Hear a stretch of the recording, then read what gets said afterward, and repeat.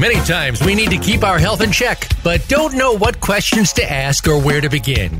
We walk in blindly to our healthcare provider and walk out none the wiser, and maybe even more confused than before. Can you take charge of your health and arm yourself with the questions and preparedness you need? The answer is yes. Welcome to Occupy Health with Dr. Susan Downs. This program will answer your questions and give you the best practices for facing your medical partner in good health. Now, here's Dr. Susan Downs.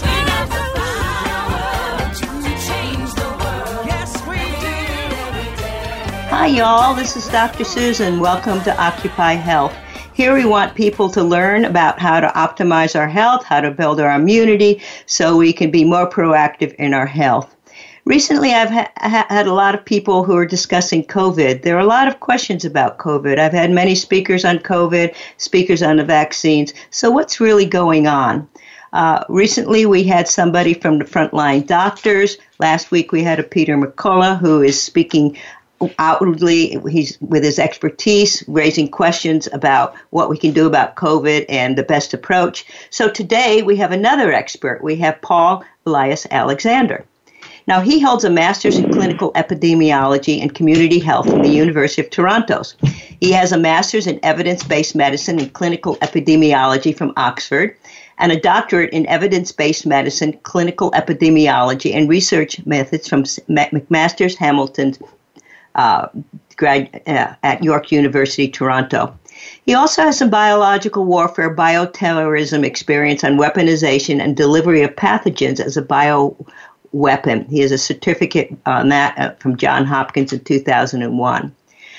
He has been working as an assistant professor at McMaster's University, but most interesting, he's worked for WHO-PAHO as their COVID pandemic consultant at the start of this pandemic in January 2020. So he certainly has a lot that he could share with us. Then he was a senior COVID advisor from May 2020 onwards for the Trump administration. So he's got a lot of behind-the-scenes experience. So, Dr. Alexander, welcome. So please tell us your views on COVID and what you think might be going on. Hi, thank you very much for that introduction, and it's a privilege to be on your show. Well, I mean, the reality about it is that different parties have different views on how this should have been dealt with. And I come from the school of thought that from day one, the failure of most governments still today, including the United States, Canada, etc., Britain, is the failure to properly, strongly protect the high-risk people, which are the elderly. And these people were not protected where staff were allowed to enter the nursing homes, old age homes, and infect the elderly and cause a vast amount of the deaths, which is catastrophic and a failure. With strategies such as improved hand washing, isolation only of symptomatic ill persons, persons who had a strong clinical suspicion, etc. My philosophy, or the philosophy that the folks that I work with, is such that the lockdowns, the school closures, the mask mandates, etc. Look, when you look at the science today, they've all failed. The evidence of these societal control strategies showed that they didn't work. They were highly ineffective, and in fact, they caused tremendous catastrophic harm on our populations. So our argument always was just protect the elderly properly, engage in issues around proper hand hygiene, etc., test only symptomatic people, isolate only symptomatic people, no testing of asymptomatic people across the population, no isolation of asymptomatic people, because these steps are very harmful. And I think the most important component there was the use of early outpatient treatment in the high-risk population, because we were finding that when you intervened with this pathogen very early in the disease course, that you could stop the viral replication in the first few days after testing positive with early symptoms in high-risk persons. which tend to be the elderly, persons confined to nursing homes, or morbidly obese individuals, etc., persons with risk. And once you intervened early with the antivirals, we were able to see that you can cut hospitalization and death by about 85%. So you would prevent persons from going to hospital where the risk of death escalates dramatically, and you can treat them in their homes or nursing homes, etc., and it would be a much more favorable outcome. And whilst you do that, you allow the rest of society to live largely unfettered. No major interruption. You let the low-risk persons, and this is the key, the high-risk persons, elderly, etc., must be properly secured first. If we can do that, then you allow the low-risk persons in the society to live largely normal lives and taking reasonable, sensible precautions. And early on, we said, no, these lockdowns. I mean, for the first 2 to 3 weeks, we understood that so that we could get a glimpse and an understanding of the pandemic and the pathogen. But after 3 weeks, we quickly knew what we were dealing with, and we knew how to treat this and how to manage. So the lockdowns had to end after, at most 1 month, end of April of last year. But they kept them going for over a year. They kept the school closures going that harmed Americans. I mean, not just in America, in Britain, France, Canada, across the world, we were seeing that business owners, because of the business closures, because of the shelter in place, etc., social distancing and all of that, and the lockdowns, they were harming themselves. They were committing suicide. We were seeing children across America self-harming and committing suicide. I mean, we did. There was a survey done in last year, and we found that in June of 2020, summer, we looked at all of the university students in America, age 18 to 24, and we saw that about 30% of them reported that they seriously considered suicide in the last month. And that was very shocking, because that's the youngest, most healthiest people in America. And it was not due to the virus, it was due to the lockdowns and the impingement on liberties and just the isolation and everything that the governments in the different states, etc., were doing. So that's why the president, etc., and persons that I've been involved with, and myself, we were pushing to open the society and open schools, because the harms were devastating and way more than the pathogen itself. And so that's where we are today. I'm a member of the Early Outpatient Treatment Research Group, and we are pushing the use of, as I said, these antiviral therapeutics very early on in the disease course, because we see that it saves lives and it prevents disease progression. And put it this way, 600,000 Americans have died, and we are extrapolating that we may have been able to save 400 to 500,000 Americans had the medical profession been open to, and doctors were brave enough to treat their patients more aggressively with early outpatient treatment, maintaining their dignity, having mercy on these people, because quite often when they end up in the hospital, they are very isolated. They're sealed off from their family, no visits. They even sealed off from the attending doctors and nurses, etc. They're by themselves in a room, cold, and it's a very frightening experience. They're scared, and they often dwindle down and die, very alone and isolated. And it's a crushing end result. And it doesn't have to be like this. And early treatment works. And we are trying right now. We just published a paper, me, Dr. McCullough, Dr. Reish, on the effectiveness of early treatment in nursing homes. Well, this is what you said is way overwhelming. I mean, first of all, as I understand in history, we only protected and locked it up and quarantined the vulnerable, not the healthy. So you're saying that wasn't important. But more important, what I heard you say is that doctors weren't using treatments that could have helped these people, which means, as I thought I heard you say, that maybe we could have saved 400 to 500,000 lives because early treatment wasn't being done. Well, we've had people on the show that tried early treatment, and they were stopped by the government. They were, threatened by the Department of Justice. They were censored.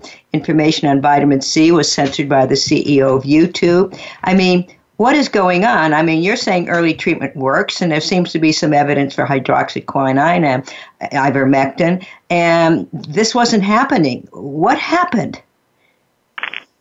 Well, I think one of the main issues is we coined this term therapeutic nihilism, which really means that, I think doctors were afraid in the beginning because they didn't understand the disease also. And you have what was going on too was a lot of these research academic institutions, academic centers were conducting some research that were basically designed to fail. So they were conducting research studies that they used the drug, the wrong doses at the wrong time period. For example, it's as antivirals, and this virus has 3 distinct phases: the initial viral replication phase for about 2 weeks, followed by the cytokine inflammatory phase where the immune system is triggered and goes berserk and attacks you, followed by the antithrombotic blood clotting phase. And these 3 phases, while distinct across a 1-month period from infection, they have overlap also. So we were saying, you begin with the antivirals, but you can't begin antivirals after 20 days. A person has been positive and has been getting worse every day because viral replication is over. And at that point, this is a very sick person. The immune system now is attacking the person, and they need corticosteroids at that point. So what was happening was that the drugs were being used erroneously, and the studies were being designed to fail, to not show effectiveness of the drugs. They were using extra young persons. I mean, if you have 30-year-old people in a study, you will have no primary outcomes, no instances of death. These will be low-risk people. So you will not be able to show any of the effect of the drugs in that situation. So they were using the wrong groups, wrong dosing, etc. And you also had the regulatory agencies in the United States, as an example. They were averse to pivoting towards the early treatment because they had this dictum that they would only look at, and they would be on the television and saying it, that unless you bring randomized controlled trials that prove the effectiveness of the medication, the other sorts of study designs were not optimal. But that was wrong because in America there's the 21st Century Cures Act that was signed in 2016. It's an actual law that mandates that the FDA look at all evidence besides randomized controlled trials. In fact, it was set up because the FDA principally looked at randomized controlled trials and did not look at anecdotal evidence or real-world evidence from clinicians in their own practices. So this severely hampered the regulatory approval process. So Congress passed an act, a law, in 2016, and the FDA still does not even function under legal requirements in the United States. And they did that here because we have many observational, non-randomized studies, etc., that support really outpatient treatment, but they are still locked in this mindset. And I think the reality about it when this pandemic started, reared its head in early 2020, with President Trump, with the election and being a political year, everything was just blown sky high and just went nuts. And so nobody could have really reined in the FDA or have a serious conversation at a very serious level where, the right people would have meetings and have discussions to say, well, look, you can't just dismiss these studies. You can't just dismiss this evidence and say hydroxychloroquine doesn't work or ivermectin doesn't work, etc. And we're going to wait until people mount the right randomized controlled trials, where up to today, the proper randomized controlled trials have still not been done, looking at multiple drug treatments, etc. So that probably will never even happen. So why? The question was simple. We asked, if a high-risk person, let's say my grandmother, with a couple of underlying medical conditions is in our home. Well, let's say she was in a nursing home and she tested positive. We already discussed that the staff were the ones bringing infection into the homes. That's a separate, very grave discussion. But let's just say she tested positive. Normally, the procedure would be that if you took my grandmother to her clinic, her doctor, the doctor would check out and say, well, your symptoms are not that bad yet. You may have some breathing difficulties down the line. How about you go home, isolate yourself for the 14 days, of course. Drink your soup and all of that, be warm and take a look at your grandmother and give us back a call if things worsen and she can't breathe or she gets into a bad situation. And that's how people were treated and are treated. You take them from the nursing home to the hospital, the emergency room would say the same and you send them back. So this person is high risk. They are not gravely ill yet. They are the very beginning of the COVID sequelae, but they are on a train that because of age, because of the comorbid conditions, so because of their risk, because COVID is very amenable to risk stratification, and your baseline risk dictates your mortality. So these people are at high risk of death. So why would you send them home? So that they can sit there and worsen in place. They can just get sicker and sicker and sicker. You're giving them no treatment. And then by around 10 to 12 days, 13, 14 days, right around there, it's a standard. It's very stable. They get severely worse and they can't breathe. Then you're rushing them to the emergency. By that point, that person is very sick. Treatment becomes much more complicated and difficult to organize. You have to get them now into the ICU. You have to probably intubate, provide oxygen, all of that, and start more aggressive therapeutics. But that person is already along the line towards severe illness and potential death. Our argument was simple. You have cheap, available, already regulatory approved, effective drugs that work for multiple conditions. They are antivirals also and can work as an antiviral in this case. Why not apply them to the COVID-positive high-risk person in their home or in a nursing home and dramatically increase their chance of survival? Why let them go home and begin to die? Because that's what happens. And that's the problem. The government, the medical establishment tied the hands of doctors and made them so afraid of prescribing and of treating their patients. So it was hands off. And the government and the necessary parties in different states began to go after doctors' licenses and threaten them with being fired from the universities they were attached to, etc., if you advocated for these early treatments. And it is so bizarre and so insane because you are talking about drugs that work. And you're talking about doctors across the world saying, but wait, I've been using this for these COVID very severe cases and they've lived. So why can't we use it? But they couldn't, and they still can't, because they would be severely sanctioned and punished, lose their license, have to go in front of the licensing board, and probably end up their career is over. So everybody went into silence and nobody would touch. And So there are these doctors like Dr. McCullough, Dr. Habirish, Dr. Fareed, Dr. Zelenko, Dr. Pierre Corey, who decided that enough of this, and they were going to push the early treatment and beg doctors to step back and think of your patient and try and be brave, trust the clinical judgment. And where I've come into this is, as I explained, I shared with you before, when the pandemic started in end of January, beginning of February, I was already doing some consultation with WHO, Geneva, and PAHO, Washington, D.C. office. I was still in Toronto, but I was consulting for them on some evidence-based issues. We were designing a program for low- and middle-income countries.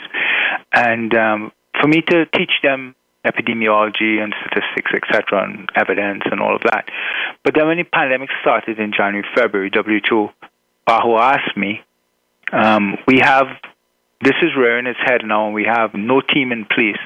And I have particular evidence-based medicine skills out of Canada. It's really a niche area and very highly specialized area, but it's actually the area that's in demand in situations like this, so that you could properly understand the science and bring all the evidence together to inform policy and decisions at a very high level. And so they asked me if I can do the work quickly with them and be their consultant. So initially, WHO and PAHO response to COVID was actually me. I was working in Toronto out of my home office, and I was feeding into the relevant people in WHO and PAHO, looking at all of the evidence that was coming out of China, across the world, and positioning COVID and explaining it. What are the main issues at the beginning and the type of therapeutics that were available. And then I got a call about maybe in mid-April from D.C., I'm not sure of the exact date, from the White House area, asking me if I would be interested to come to Washington and join the behind the scenes, the task force, etc., to broaden the president's table and to help inform him and the team from a science evidence-based point of view. And well, of course, if it was Obama, I would have said yes. If it was even Biden today, I would serve. Who would say no to a president? And I particularly appreciated Trump because I had just got my legal residency for America, my family. I was trying to think about do I go to America to live? I was living in Toronto, had family and all of that. But then I said, let me give it a shot. President, they've asked me to serve. And, it's a very important situation. It's a crisis. If I could play some role. And so I went, and my role was basically within the Assistant Secretary's office. And, this is about early treatment and the situation, the dramatic situation, catastrophic situation potentially with these vaccines in kids. So it's not really about me, but it's a very important point. The long and short of it is somebody like me made a decision to serve, and from getting there immediately, I was told in D.C., and D.C. was like a ghost town that because you're working for Trump, that's a no-no. And the decision by the bureaucracy came to me direct was that we will destroy you, and we will make sure that you don't fit in and that you give up and you go back to wherever you came from. Plus, I was from the islands, and I'll be blunt, a person of color, my accent and all of that. They weren't too receptive to this high-level, highly skilled and qualified scientist. Not like them. And I'll be blunt. I was told this in my face. So here I am working with the top levels of CDC and NIH, and a lot of things being thrown at me, highly discriminatory too. And then I was told, we're not going to finalize your paperwork so that you will just quit. So I was there in D.C., in HHS, working for the White House tangentially, but with no status, no paperwork. And then they said, this guy looks like he's not going to give up, because I wasn't giving up.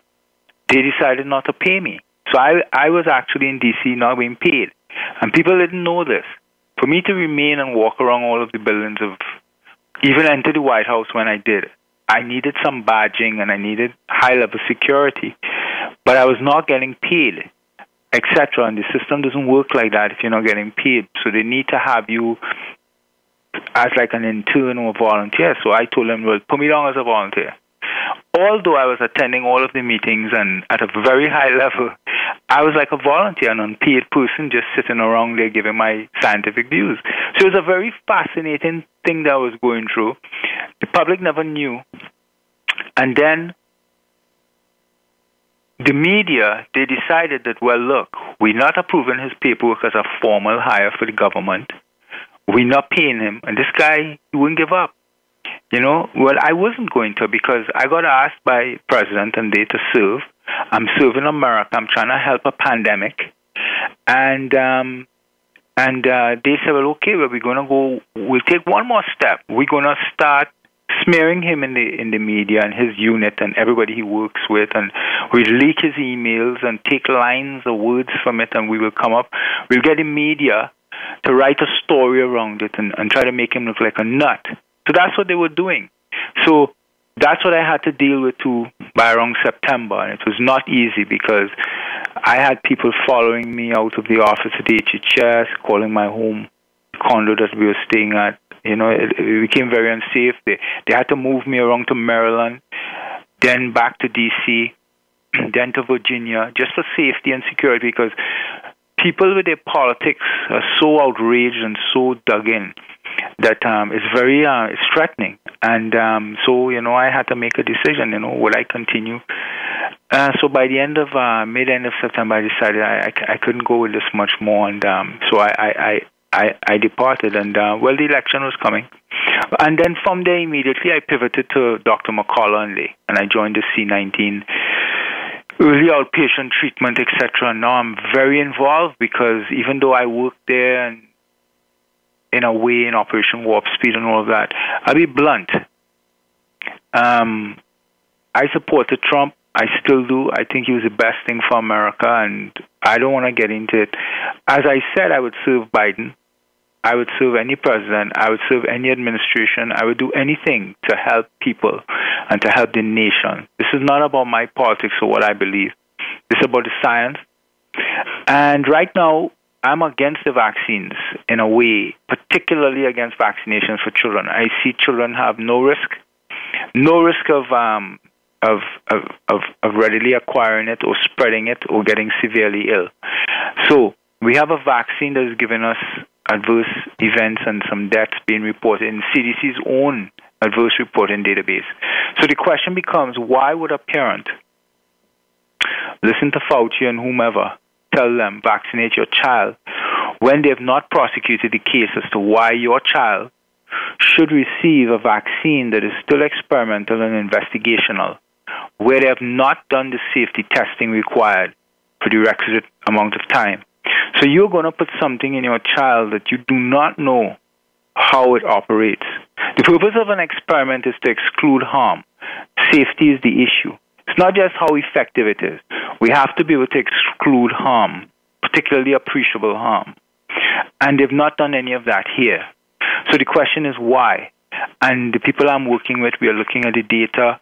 We're looking at the reports of outcomes. Look, right now we have all of these few hundred cases in America of teens between 12 to 15 who've just gotten a vaccine and they have myocarditis and pericarditis.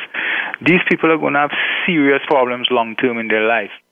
We found out that the spike itself, messenger RNA code, that will eventually build that spike, that protein in you to drive the immune response, that it itself, just the spike, is a potentially toxic pathogenic agent. So we are injecting into people something that is potentially deadly to them. And people are not being ethically consented. You see people taking vaccines in drive-thrus. Quick, somebody coming up to you and jabbing you in your shoulder. Consent is not, hey, roll up your sleeve and let me stick you with this quickly and go your way. Consent is, you have to be in your doctor's care. Your doctor needs to explain to you the benefits of this drug or vaccine and also the risks. But your doctor does that knowing your clinical profile. When you're sitting with your doctor in the office, he doesn't just walk up and stick you with something. The doctor knows you. The doctor knows your file. If it was contraindicated to you, the doctor will not administer that drug or vaccine to you. Here, you have people in CVS and Walmart and wherever running up to people and jabbing them in the arm. No one is explaining to them benefits versus harms. So everyone who's taking a vaccine is not properly consented. They have not given the proper informed consent under all of the ethical rules that grew out of the syphilis Tuskegee project in the early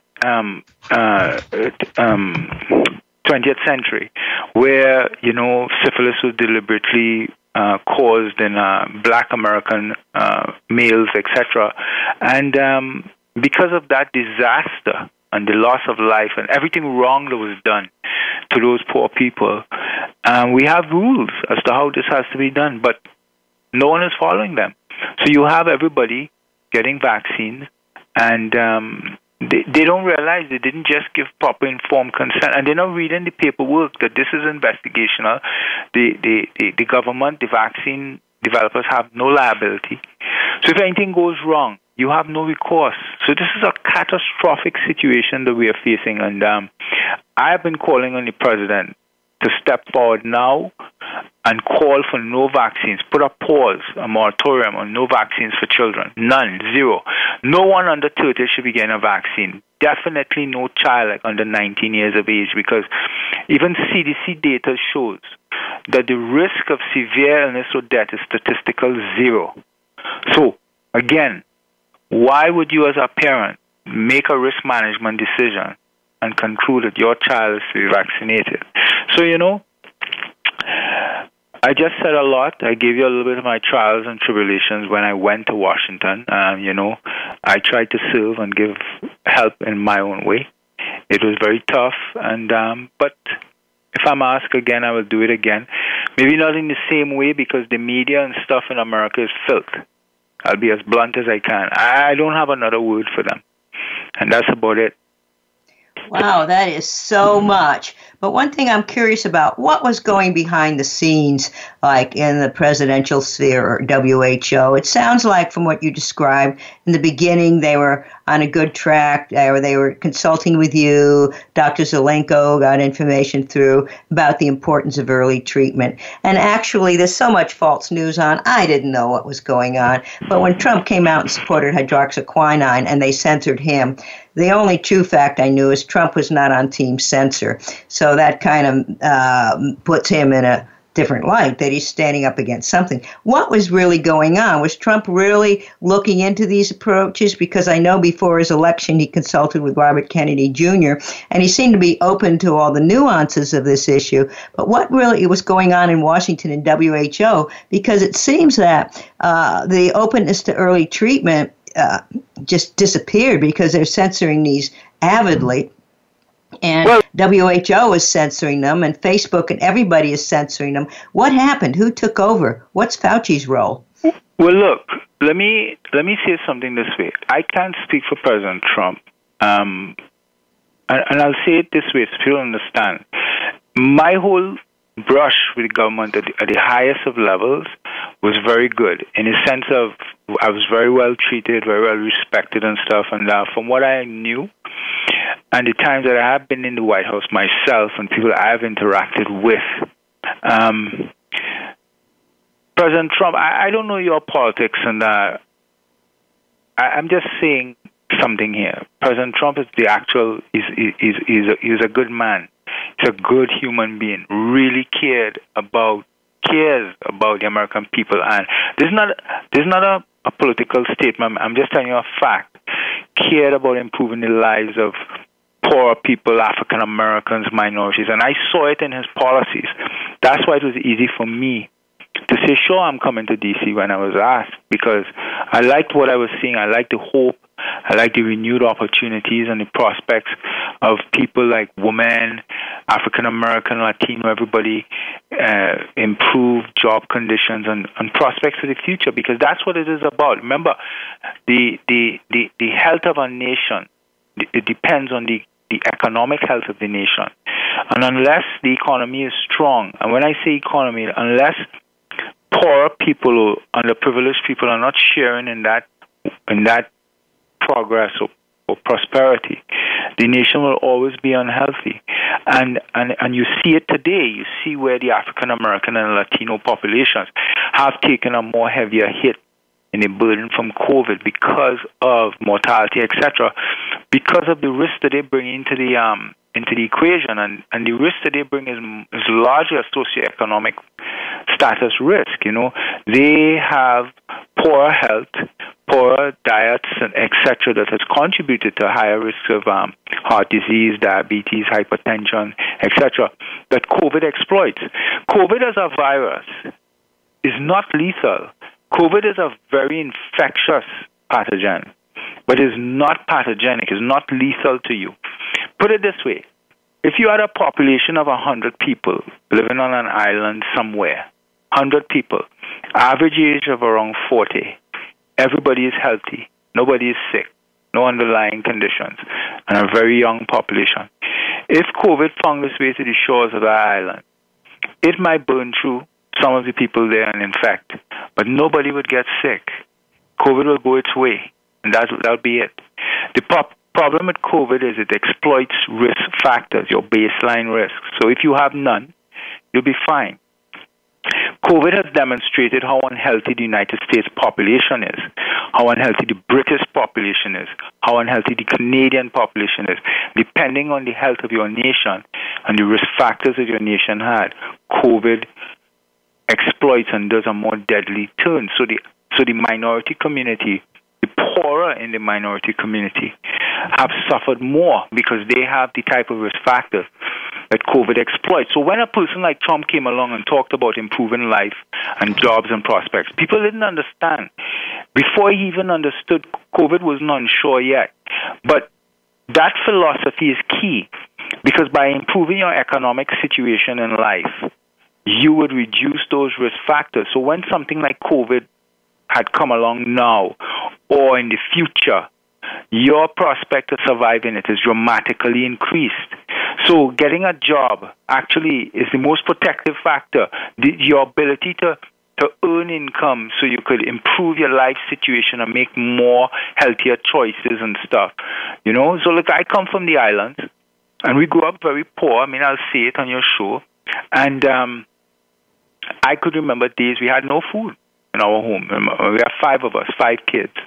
And I grew up with my family and my friends, and months we would just eat 1 meal a day of potatoes and rice.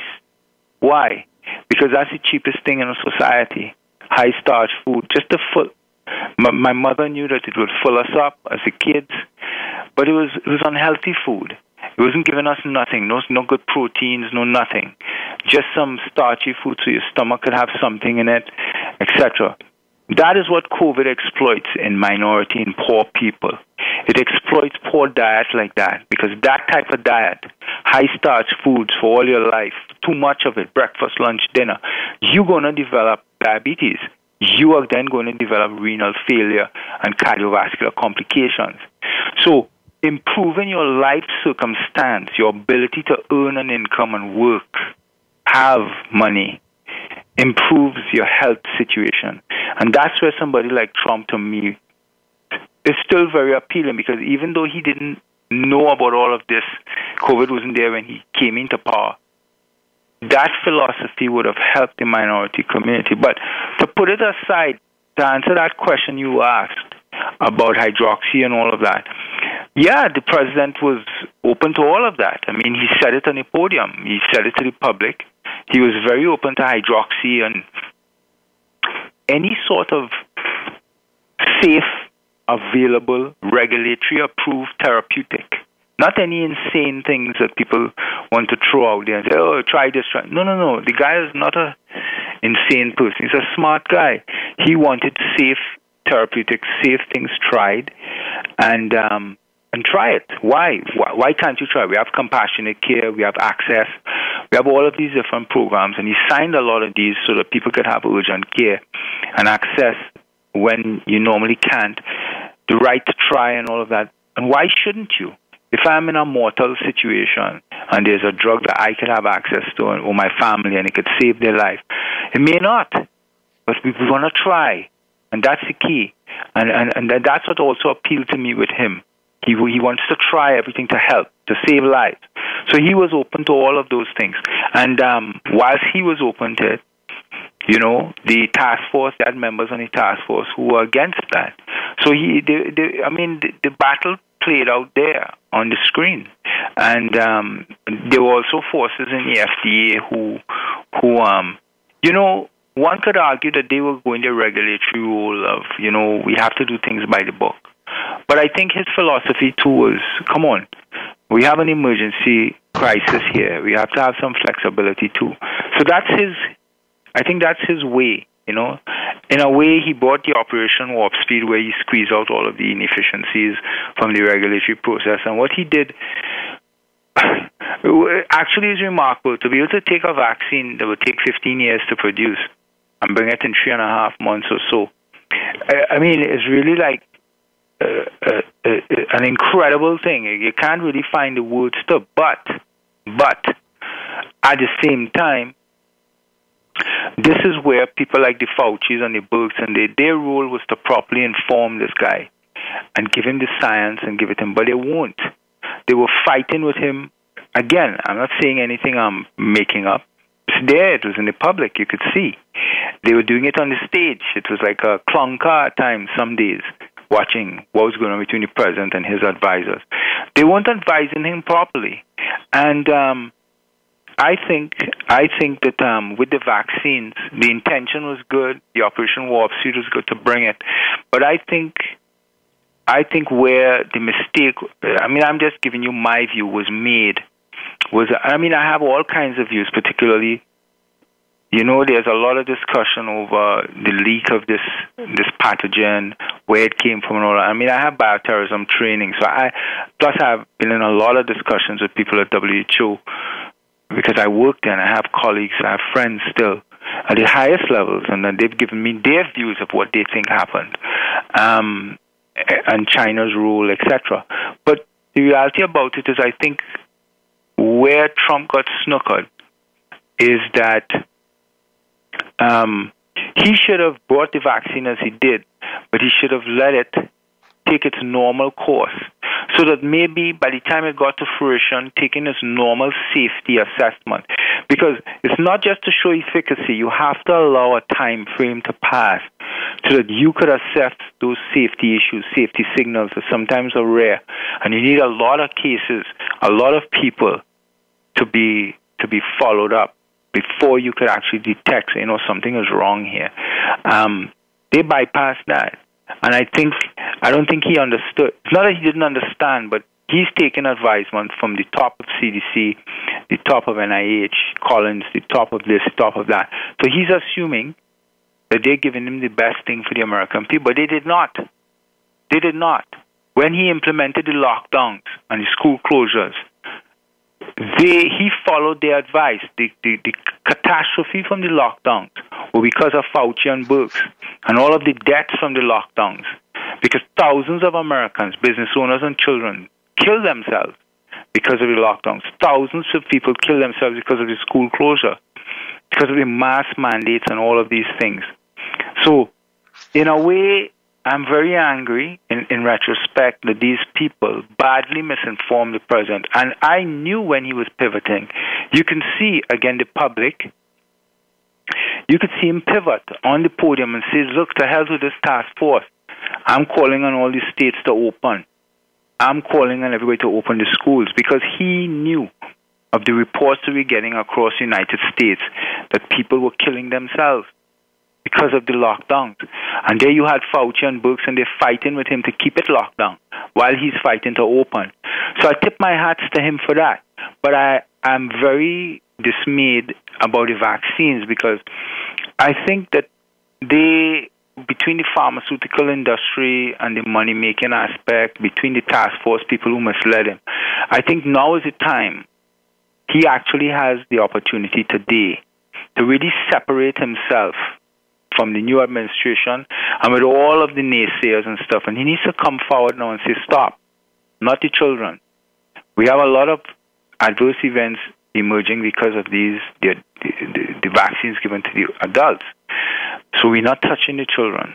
And put it on the record and let other people act if they want. But he needs to say he cannot call for vaccinating children, because there's no basis for it. And if something goes wrong in the future, that will be his legacy, and you don't want that.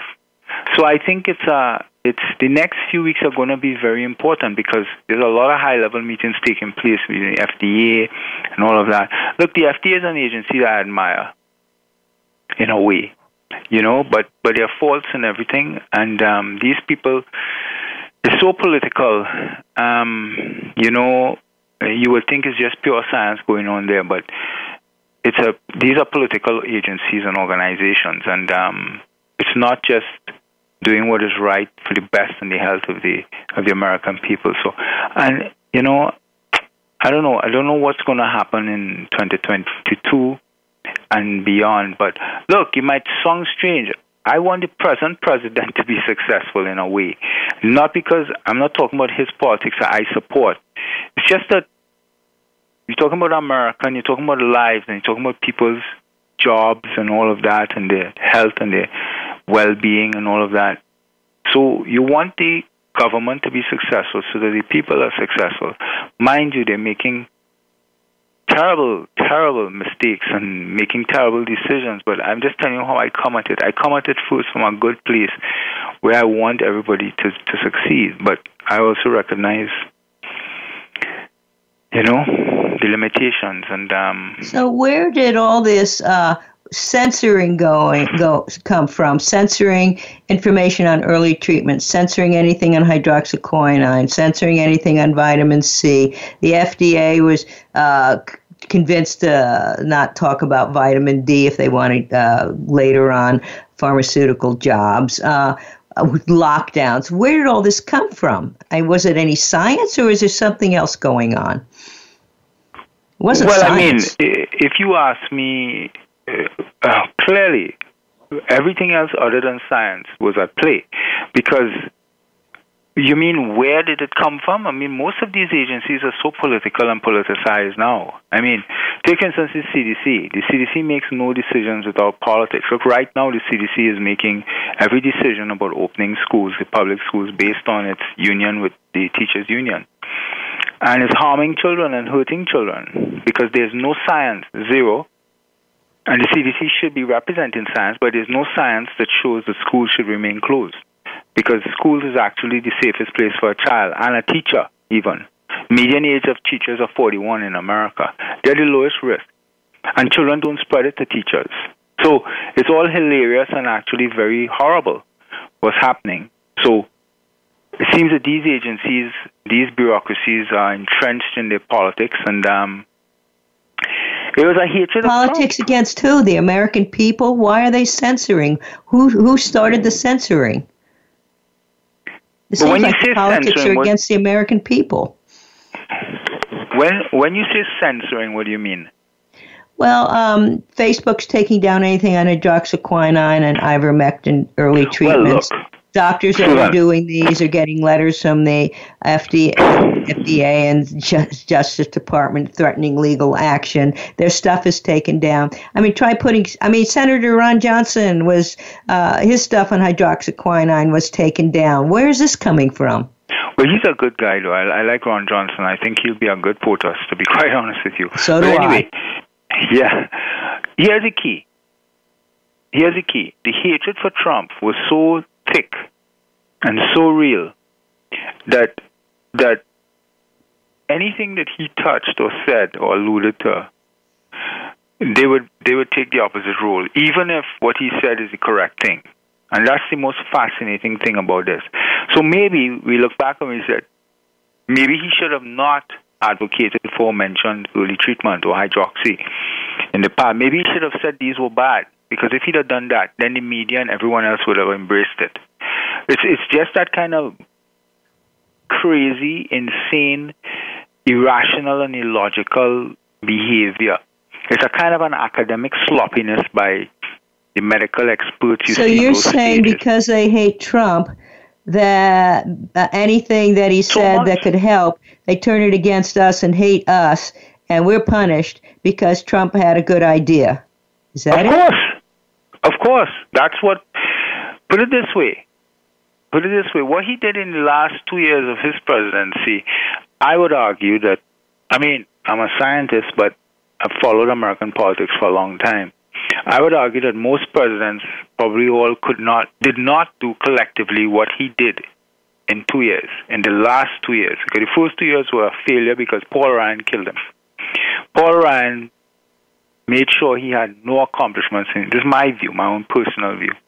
So it was the last 2 years when they did not have the House that Trump really was successful, and the things that he had started without the help let's get away from Trump because everybody's going to have a strong opinion on that. Why are they continuing to censor? One has to follow the money, and it seems to go somewhere else other than Trump. Well, let me ask you a question. If you were part of a scheme or a philosophy or activity in the past where you took certain actions that, in hindsight now looking back at it, were wrong. In other words, we are talking about early treatment could have saved 400,000 or 500,000 lives. If we're looking at the drop in risk of death, 85%, and we extrapolate that to the number of deaths, so potentially, you are saying that you people, whomever you are, participated in robbing people of at least the chance to get early treatment and potentially surviving. We have the ethical responsibility to speak up if we made a mess and to correct it. But that's my approach. I would say I screwed up. Sorry. No, but Susan, they're going to be liable. America is a country that you will have to go to court at some point. So they can't turn around now and say, Christ, these lockdowns, we killed people. People were writing and telling us we're going to kill people, and we still did it. So actually, we did do it. These school closures killed kids. They committed suicide. I'm not talking, it's written. It's the data.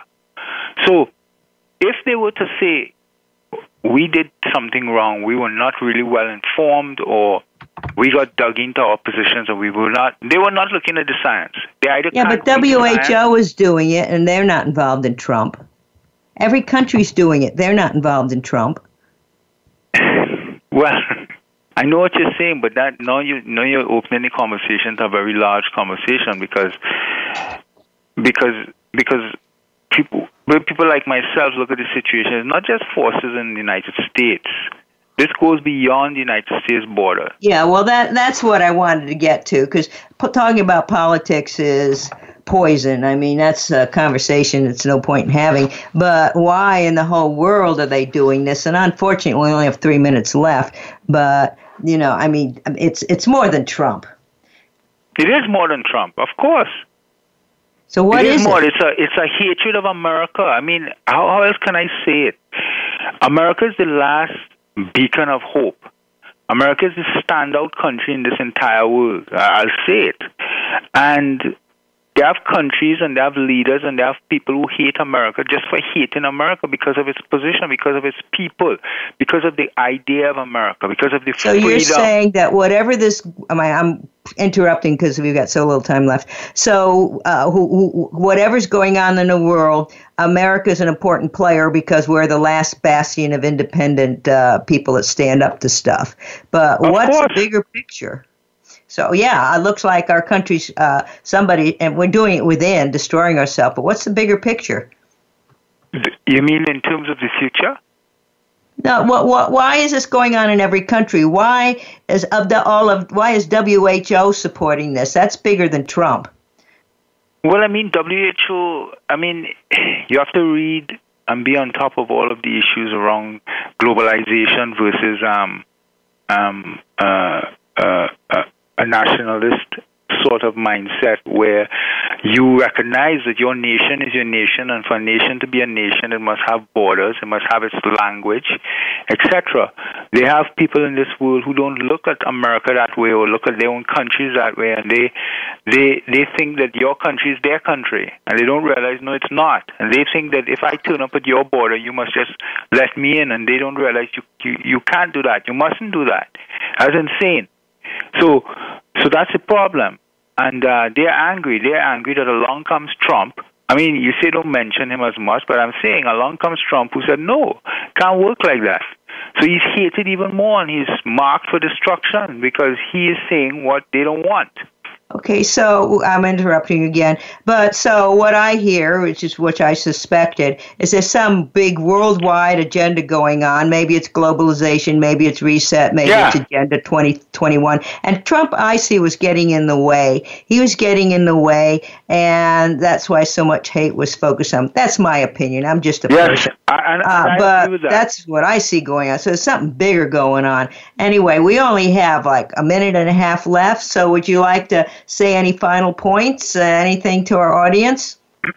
Well, look, first of all, like how I started, I appreciated the opportunity to come talk with you, and it's a privilege and an honor. Look, the reality is that America survived the 1960s with all of the crazy things that happened, and America will survive this era and period.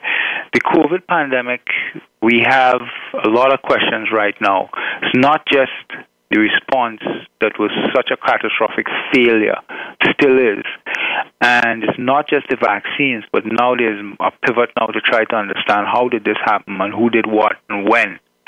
That's a very important issue because it raises a lot of questions, and it probably would open up the doors to how wide this was. And was it just China?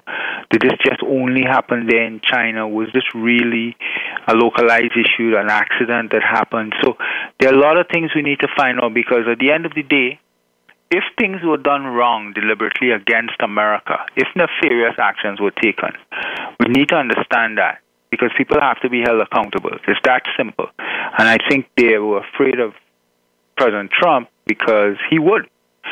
So I'm hoping that the next leaders, whoever they are, is coming, and I hope we have those in our children, because there are a lot of good young people out there who are going to serve in the future. I hope we have a good set coming that's going to fix this world and make sure that all these questions are answered, because something wrong took place here. Very, very wrong. And, that's it. Okay, well, I would like to thank you, because what I see in this whole thing, it's a bigger picture than American politics, but medicine was politicized, and since when did medicine come out of the hands of those doctors that are in the front lines? When did that happen? And this is going on in every country. There's censorship everywhere and worse things in other countries. So there's something bigger afoot that can be rather ugly. So anyway, yes. I advise the reader to do your own research. I think it's very important, and as I've always said in the times of COVID, that we build up our immunity and, be healthy, and that's our best defense. So we've given you a lot of information how to do this on our other shows. So do your own research, consult with your physician and clinician, and above all, be well. We got the power to change the world. Thank you for listening. Occupy Health with Dr. Susan Downs can be heard live every Friday at 2 p.m. Eastern Time and 11 a.m. Pacific Time on the Voice America Health and Wellness Channel. Here's to better health for you this week.